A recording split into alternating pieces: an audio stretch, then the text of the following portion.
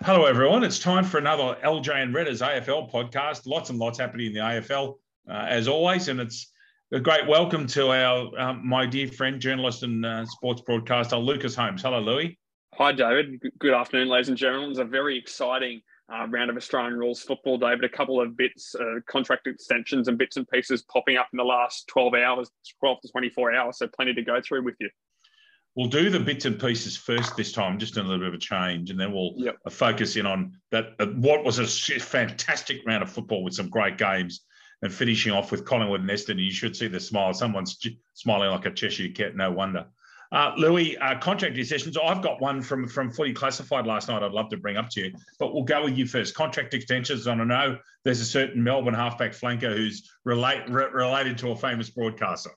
There sure is, David. Big news this afternoon. Angus Brayshaw has shunned free agency, David, penning a new 6-year contract with the defending premier. So a huge coup there for Angus Brayshaw and the Melbourne Football Club. And so it's a big get for them, but maybe a little bit more. We'll have to wait and see on the Luke Jackson front. It's firming that Fremantle could be home to the premiership ruck for season 2023 and going forward as well. But we'll have to wait and see on that one. Perth players keep on wanting to go home. Okay, some interesting information is being spoken about in Melbourne. I don't believe that there's going to be a side in Tasmania very soon. I don't believe there's money for a $750 million retractable roof stadium. It's as simple as that. However, one of the things that was promulgated last night was really, really interesting, is what people are starting to talk about with the Gold Coast Suns. Now, the Gold Coast Suns, as you know, are based at Metricon, and there is a plan There's a plan flying around that Gold Coast play 11 games at Metricon at Carrara, one game against the Brisbane Lions in their Pineapple Bowl. Then they play 3, 4, and 3 at Traeger Park in Alice Springs, Cazaly's in Cairns, and 4 games at Marara in Darwin, giving them their 22 games, meaning they never have to travel south or west at all. They've got to go north. I don't see how that works, in that what that does is give the Gold Coast a huge advantage, because they play in warm weather basically all the time, unless they get a night game at Traeger Park in winter, which it would be cold. But I can't believe that that's even being considered, Lucas. I find that fringe at best. Your thoughts? Yeah, that doesn't make much sense to me, David. Yes, the AFL are trying to get the Gold Coast Suns to work, and they've pumped a lot of money into not only the Gold Coast but also the Giants and some of the smaller Victorian clubs over the last fair few years in the AFL since expansion. So there's that too. But I think if you're going to make it work, I don't think the other clubs will be happy with that, David. Just to give such an advantage. Yes, the Gold Coast, they've been solid this year. I think they've been more competitive as a whole this year than any other year of their existence to date. But I don't think the wider clubs in the AFL community would be happy with that as a proposition, considering how much you would think it would gain an advantage to the Gold Coast. It's unworkable. Yeah. I'm all for football in Cairns, the Alice and Darwin, all for it. Got no problems. I'm all for football at Bellerive and at York Park and Launceston. All for it. Manuka as well, if you want to throw another one in there. Lavington, for goodness sake. But playing all of their games north of the Tweed River is odd, and I don't think it'll happen. On to round 19, which was, in some parts, phenomenal football. Richmond and Freo, 7-10 apiece. Yes, that's right, a draw. At Bellerive Oval in Hobart, North Melbourne 11-9, Hawthorn 19-7. In a very entertaining game of football between the Swans and the Crows, the Swans were berserk early, and Adelaide came right back at them, and the Swans steadied to finish. The Swans 17-16, Adelaide 12-13. In another outstanding game of football, Port Adelaide 14-10, Geelong 16-10. And we thought that Geelong would be tested at the Adelaide Oval. We were right. The Pineapple Bowl, the Q Clash, another great game of football. Brisbane 16-14, Gold Coast 14-9. I'm very proud to say I tipped this last week, and I actually tipped the margin. That's rare. That's even as rare. It's as rare as Rocking Horse. You know what? The Western Bulldogs 17-8, Melbourne 15-10 in a very, very fast, high quality game of football. On to Sunday, the first game was underwhelming. The Giants had a crack, but Carlton 13-12 and the Giants 8-6, 54. But let's start with Collingwood and Essendon finishing in the dark there at the MCG. What a game of football this was. Collingwood dormant for 2 1/4 quarters. At either end of the game, they came on strong.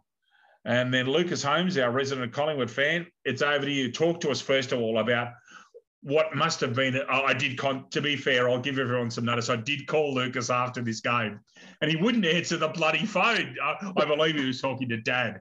But talk us through Collingwood and Essendon from your perspective as both a journo and also as a rabid Collingwood man. It was a tale of two halves, wasn't it, Dave? Collingwood for all of quarter one and what 3 quarters of quarter number 4 was superb.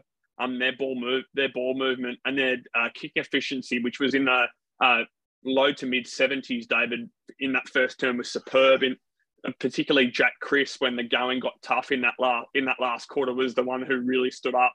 But you can't fault Essendon, David, in quarters 2, 3, and for the best part of half of the fourth term, their contested ball was superb.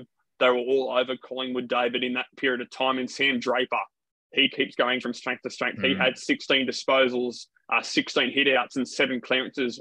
Why don't you? But it was that first half, David, for me, that was really interesting. There was no breeze to speak of, David, at the MCG. And as those that have some knowledge of the ground and the breeze that goes through there, it doesn't have a real direction. It just swirls. And in the first half, David, all bar one goal in this contest on Sunday afternoon was kicked to the city end of the ground. So that was interesting to see. For stats and bits like that, David, Zach Merritt was the player of the game, hands down for me. He had 38 disposals, 2 tackles and 9 clearances. Dylan Shields, I've spoken about the last month, continues his strong run of form recently. He had 30 disposals, 3 tackles and 4 clearances. And for Collingwood, David, Taylor Adams on return from injury, 28 disposals, 4 tackles and 7 clearances. And I spoke about Jack Crisp. He had 23 disposals, 4 marks. He plays sort of halfback and then pushes into the midfield, 4 tackles and 3 clearances. And you can also add a goal of the year nomination for Josh Jacobs, and that, of course, that Jamie Elliott goal after the siren, which was remarkable. Essendon had a shot, as most people know, about 35 to 40 metres directly in front of goal. I get, David, you going back to have the shot to ice the game, but it was interesting to see that there were no Essendon forwards looking for another mark, because then you take your majority of your 30 seconds if you're not time wasting and the game's gone. But Pendlebury from full back out to Moore to Trent Bianco on a wing, and then his kick was perfect to split 2 Essendon defenders, and Jamie Elliott kicked on the boundary line after the siren to win a fascinating game of football.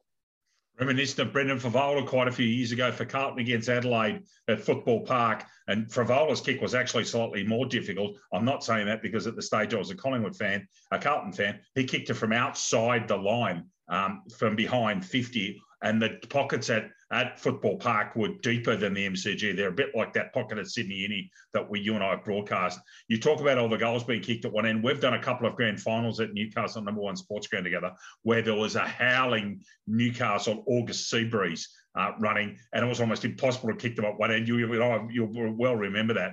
But yes, the MCG became, which is bizarre, and then the wind does swirl at the MCG because it's a real bowl. Just a fabulous game of football. Collingwood will consider themselves somewhat lucky.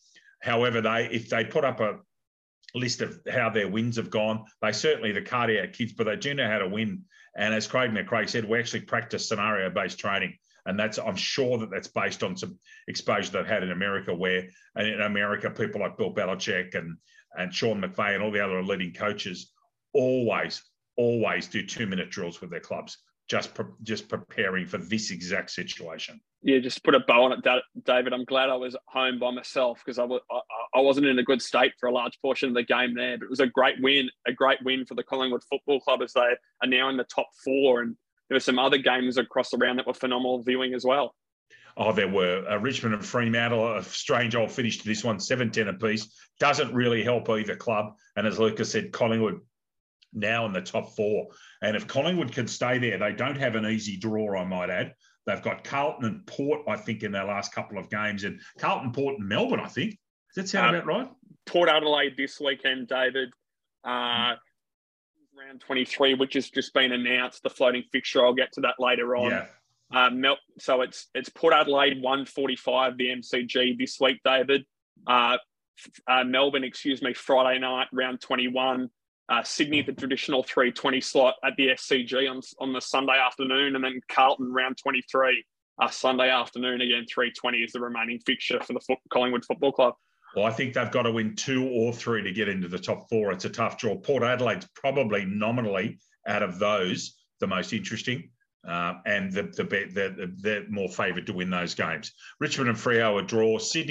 Adelaide came back hard. Sydney kicked 9 goals in the first quarter and went berserk, and they went a bit dormant. Adelaide came back at them hard, and we were watching sort of bits and pieces at the end of this game, and they ended up finishing the business. Port and Geelong, what a game of football that was. And Geelong getting home again. I might add, I think Joel Selwood plays his 350th this weekend, Lucas. The Q-Coast was a great game of football, superb entertainment. And Brisbane just getting home over a gallant Gold Coast. The Western Bulldogs are looking a little bit dangerous. They have to be consistent, but beating Melbourne's a big win. They have such an advantage when they play at Docklands, Lucas. I reckon they're a 4 or 5 goal better side. And I say that, and I reckon the facts would actually bore that out, that they are a dangerous, fast-flowing football side, and they can put a big score on you at Docklands, particularly because of its more narrow confines, and they move that ball quickly on the perfect surface. They do, David, and it was maybe the coming of age, you would think, for Jamarra Ugle-Hagan. Yes. 2020's number 1 draft pick was an academy selection there. The Western Bulldogs, he kicked 5 goals, David, in the Silla from outside 50 with about 10 seconds remaining. So it was a superb end-to-end game. I probably got the last quarter and a half of this one on return from Weldon Oval at Curl on Saturday afternoon. But Ugle-Hagan kicked 5, Fritsch 4, Sam Wiedemann, who came in for an injured Ben Brown late, he kicked 3. The only thing searing that win for the Western Bulldogs with Adam Treloar, David, he limped off with Sodet with a calf injury. He's listed as a test, so hopefully for the Bulldogs, he'll come good from that. Speaking of newly contracted players, David Brayshaw showed out for Melbourne on the weekend. He had 29 disposals and 3 tackles. Jack McRae, 29 disposals, a goal, 2 tackles and 5 clearances. And Clayton Oliver on return from injury, David, 28 disposals, 5 tackles and 13 clearances. But arguably, David, the most impactful player on Saturday evening was Bailey Smith, 28 disposals, 5 tackles and 5 clearances. And the game that was just on the lower part of my list there, St Kilda 14-6, West Coast again playing okay, only having 12 shots at goal, West Coast 10-2. So St Kilda home by 28 points. Yeah, and a new signature re-signing there for St Kilda, Richmond Premiership player David Dan Butler, the mercurial small forward. He signed a 2-year extension to stay at Moorabbin as well. So a big coup there for St Kilda, and that looks like they'll be getting some experience potentially back through the AFL this week, David, with Zach Jones and potentially a return for Dan Hanbury on the cards. Absolutely. On to round 21, there's some huge games here. And round 20, I beg your pardon. There's some huge games here. They're all huge now, to be honest. Friday night football at Optus Stadium in Perth, if you don't mind. Fremantle hosting Melbourne, 8:10 Australian Eastern Standard Time. Then on Saturday, a huge list of football. I'm a bit surprised these first games in the daylight. Collingwood and Port Adelaide, the MCG at 1:45. 2:10, Battle of the Bridge, Sydney hosting GWS at the Sydney Cricket Ground. At Docklands at 4:30, St Kilda and Hawthorn. At Cardinia Park, what another massive game, Geelong and the Western Bulldogs. And if ever the doggies wanted a test to see where they're at, this is it.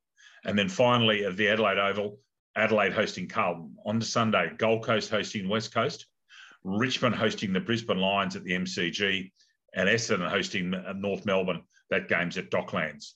Lucas, we'll go to Friday night. What a game this is. Freo and Melbourne. Who do you pick? They're both a bit up and down. I know who I'm picking. I'll go first. I'm picking Fremantle because it's in Perth.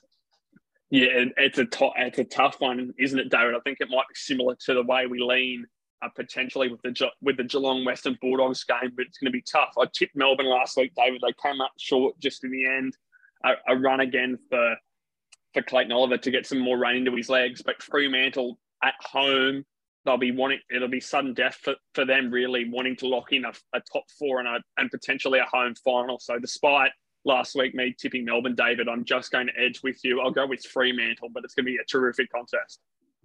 100% it is. It's going to be a massive game, huge. And there should be a great crowd there. Melbourne going back to the scene of their grand final victory.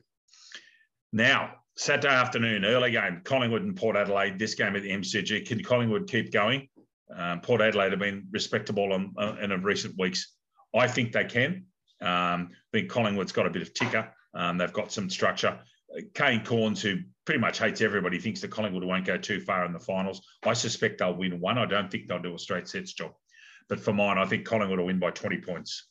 Yeah, I think they will win, David, too. The only thing that has me slightly concerned, I spoke about it before there, Braden Maynard, who's undergoing a fitness test, I believe, today on that injured shoulder that saw him subbed out at three-quarter time in that thrilling game against Essendon. David would be my only touch wood as to say there and concern as a Collingwood supporter, but I still think they'll win. It'll be a tight game, David, about that 2 to 3 goal margin. Port Adelaide have bounced back hard in this last month to month and a half, and their backline's key to that. Tom Jonas and Alir across the backline there, and they've got some young, exciting players we've seen in the past. Xavier Dersma, Connor Rosie in the midfield and going forward. But that being said, David, Collingwood by 3 goals for me. We're right on the money there together. Sydney and GWS, I don't think there's anybody in football land other than GWS faithful that'll tip the Giants here. The Giants pretty much looking to see who can play and getting ready for new coaching and a new era at Sydney Olympic Park, let's face it. And these things happen in football. Sydney, clear favourites here. They've just come off a couple of big wins. They've beaten Fremantle and Adelaide, and you'd have to favour the Swans here, probably by 25 to 30 points. You would, David. It's the 24th Battle of the Bridge, but the Giants could have some big ins coming into this one, David. Josh Kelly could be coming back from concussion protocols, David. So too, Jesse Hogan, who was rested last week, and Harry Perryman may be playing his first game since round 13 after that big hit, David, against North Melbourne at Marvel Stadium that saw him with some injured ribs. And for Sydney, it looks like Josh Kennedy could be back into the fray for potentially his last season of his illustrious career. That being said, as you said there, Sydney favoured, and you know why. I think they'll just come over the top. The Giants gave Carlton a run for half of the game last week, David, except until they really took the game by the scruff of the neck, as all cliches go. But I think Sydney have to be favoured in this contest, and I think they'll win by about 4 or 5 goals. St Kilda and Hawthorn, you would St Kilda clear favourites here. Hawthorn coming off a good win. Hawthorn are a bit up and down, young squad. St Kilda still have got pretensions to make in the bottom half of the 8. I favour St Kilda here at Docklands by about 18 points. Yeah, this will be a tight one, David. 2 sides just sitting outside, or St Kilda just sitting outside the top 8. Hawthorn have bottomed out and they're on their way up, in my opinion. Be interesting to see if James Sicily and Max King go head to head here. This will be the one to watch. And 2, I spoke about that before. If Zach Jones and both Dane Hanbury come back into the fray for St Kilda, the two of those going head to head with Tom Mitchell will be one to watch. I spoke about Sicily, Ben McAvoy's. Their skipper's been back the last couple of weeks, and I've spoken at length this season about Mitch Lewis as well. So there's matchups all over the ground, and I think St Kilda will have the run and carry to outgun Hawthorn, but it'll be a tight game. But we know how well they play at Docklands. So St Kilda for me, David, by 4 goals. Geelong and the Western Bulldogs do battle at Cardinia Park. It'll be nice and cold down there at Sleepy Hollow on Saturday night. Don't you worry about that. The Bulldogs on their day are lethal.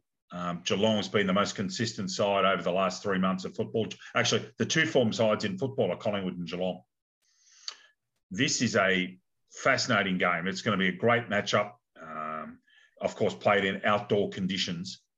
The fact it's at Cardinia Park leads me to, I'll be conservative here. I was a bit bullish on the Bulldogs last week because I thought that Melbourne was vulnerable. If the Geelong are vulnerable, it's Western Bulldogs running them off their feet with foot speed.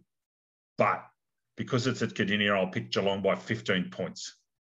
Yeah, I'm going to go with Geelong as well, David.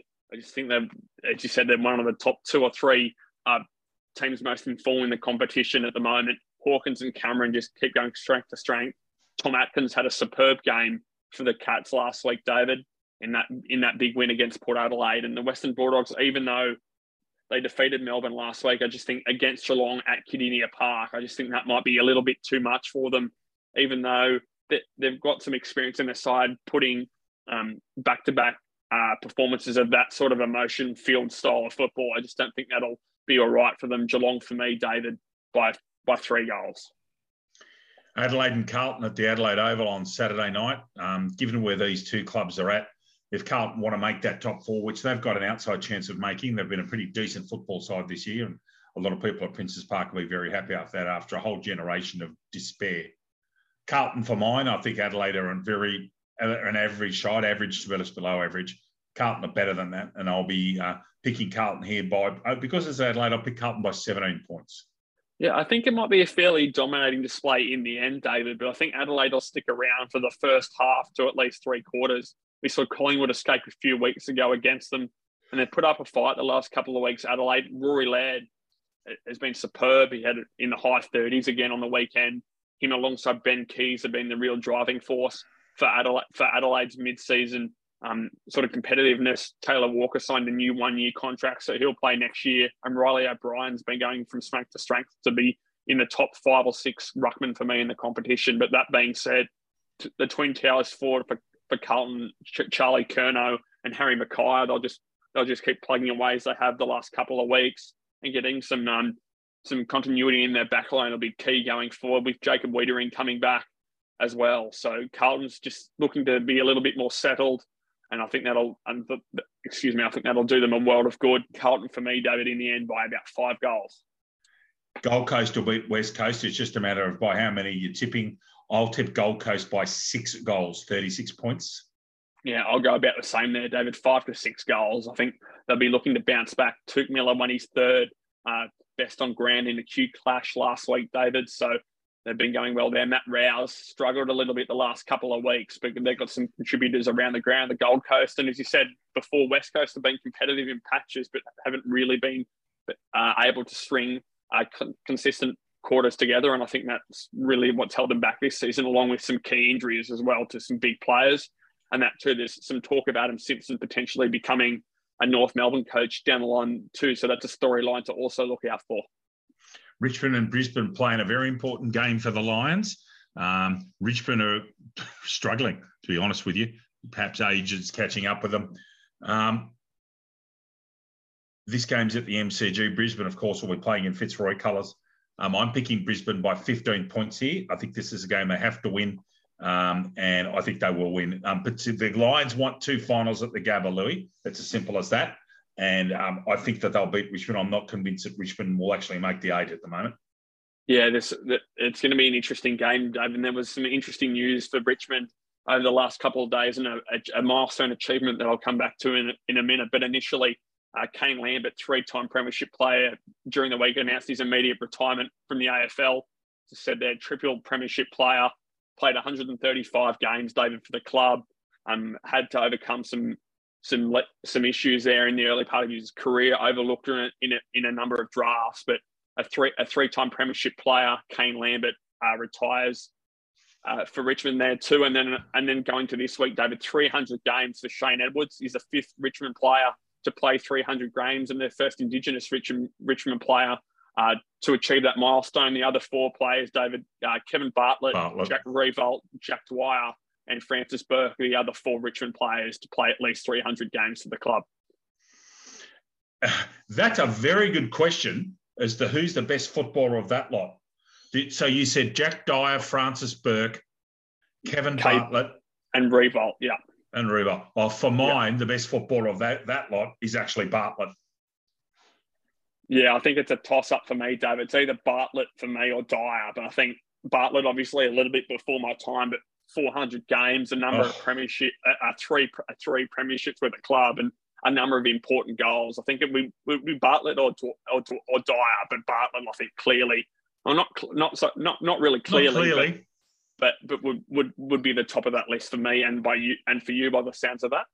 Yeah, if you've got he and Lee Matthews as your small forwards in the best AFL 22 of all time, I think that would be accurate. Bartlett was an unbelievable player, selfish, but my goodness me, he could play. And growing up, he's a Richmond fan. I saw him at the tail end of his career, And Richmond and Carlton had some great battles, of course, when I was young, supporting Carlton, but fantastic player.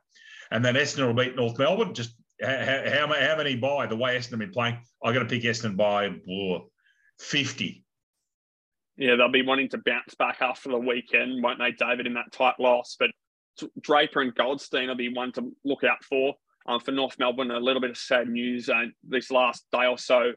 Ben Cunnington's had COVID in this last little period too, so a little bit more of a setback from his return to play from a testicular cancer diagnosis in the last year or so. So it's sad news for one of the better contested ball players in the competition over the last decade. But this game specifically, Essendon by plenty, David. I don't think many will argue with that. No. Now, onto the ESPN unofficial Brownlow medal calculator. Very, very interesting week because the top 5 players all got votes, which is absolutely fascinating. In fact, Christian Petrarca and Jeremy Cameron, in this list I'm going to give you, the only ones that didn't get votes last weekend were Petrarca and Cameron. So Sam Walsh, 18.5, he got 1.5. Cameron, 19, on his way to a KG's medal. Christian Petrarca, 20.5. So then Tuke Miller, my tip for the Brownlow, 2.5 votes in that Q clash. He's on 21. Patrick Cripps Carlton, 2.5 votes. He's on 21.5. Clayton Oliver Melbourne, 1 vote, 24.5. Andrew Brayshaw, half a vote, 26. And Lachie Neale in the same game where Tuke Miller lit it up, 2 votes. So Lachie Neale's on top, 26.5. So the top 5 in order: Neale, Brisbane; Brayshaw, Fremantle; Oliver, Melbourne; Cripps, Carlton; and Miller, Gold Coast. Remember that Miller and Cripps and Neale don't have anyone close to them taking votes of them. In fact, neither does Brayshaw, or Cripps may with Walsh. So particularly Miller and Brayshaw and Neale don't have anyone close to them taking votes off Louis, whereas Oliver, Cripps, Petrarca and Walsh are going to conspire to take votes off one another. I can't pick a favourite right now. It's too close to call. Yeah, particularly in the last month or month and a half, David, I think you'll see Sam Walsh poll high quite consistently. Not saying that Cripps has dropped off, but I think Walsh has really stepped up in that last month or so. Andrew Brayshaw keeps going strength to strength there for Fremantle.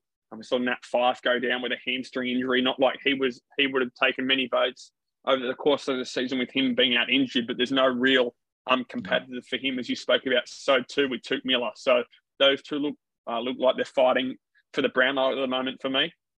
Yes, and if Miller's got to do an Ollie Wines now, just go 3-3-3-3. Cripps, fascinatingly, his first 7 rounds, 3-3-2 Globe, 3-3-2, but then he had 4 consecutive Globes at 2, 3 consecutive Globes at 1, and then a Globe on the weekend. So he has slowed up a bit, and Walsh has started to get a lot of votes.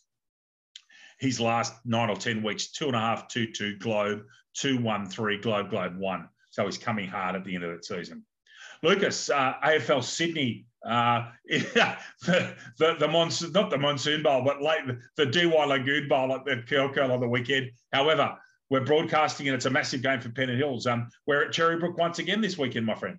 We sure are, David. It's the final round. It's round 16 for the Women's Premier Division season. Yep. It's round 16. A few more weeks to go. The men's regular season yet to come, but it's 12:30 for Women's Premier Division. Pennant Hills playing UNSW Eastern Suburbs in a game that won't affect the finals, unfortunately, for those two clubs, but some very talented players in those two sides. And then Premier Division men's on the top oval, David. So we'll have to walk around the other side of the building at 2:40 between the minor Premier and only losing 1 game this season. The UNSW Eastern Suburbs Bulldogs, hopefully inclusive of Key Ford, Kieran Emery, against Pennant Hills, David, with Dio Moratis and Harry Maguire, who kicked 6 a couple of weeks ago in that 1-point win over Sydney Uni, which you and Sam quite well called in the end.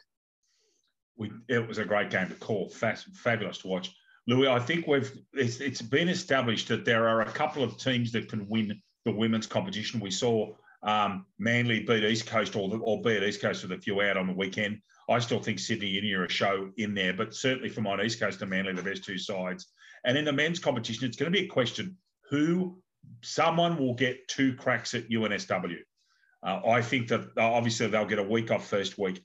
They're going to be hard to beat. Remember, the final series are at their home ground at Henson Park. Just interesting to see who puts their hand up to come through strong. We have a fascinating end of the men's season coming up, in particular the battle between Inner West, Pennant Hills and St George. Watch this space. We'll have some more information about that. Louis, anything further before we bid our fans adieu? There is, Dave, with the floating fixture in there, going back to the AFL quickly, David, with the floating fixture, round 23 has been confirmed in its entirety. They've had the teams playing each other, but no dates or times or anything like that. So very quickly, round 23, Friday, August 19, Brisbane v Melbourne at the Gabba, 7:50 p.m. Friday the 19th. Saturday the 20th of August, GWS v Fremantle at Manuka Oval, 1:45 p.m. North Melbourne v Gold Coast, Marvel Stadium, 2:10 p.m. This all being Saturday the 20th of August. Geelong v West Coast, Cardinia Park, GMHBA Stadium, 4:35 there. And then the evening games, David, Essendon v Richmond, MCG, 7:25. And then a showdown to finish the season, why don't you? Port Adelaide v Adelaide, Adelaide Oval, 7 p.m. Australian Central Standard Time. And the interesting thing is they're most likely to be playing for Pride and they'll rip each other's heads off. That'll be great entertainment. And then coming into Sunday, David, some important games here to say the least. Sunday, the early game, 1:10, Hawthorn v Western Bulldogs UTAS, so York Park, Launceston. And then two big games to finish off the round, David, with some potential top four implications. Carlton v Collingwood, MCG 3:20. That's a Channel 7 fixture. We'll all have our eyes glued to that one. And then St Kilda v Sydney at Docklands Marvel Stadium, 4:40 to round out the AFL regular season. And remember, everybody, there's a week off, isn't there, Lucas, after the finals? So where teams play is irrelevant.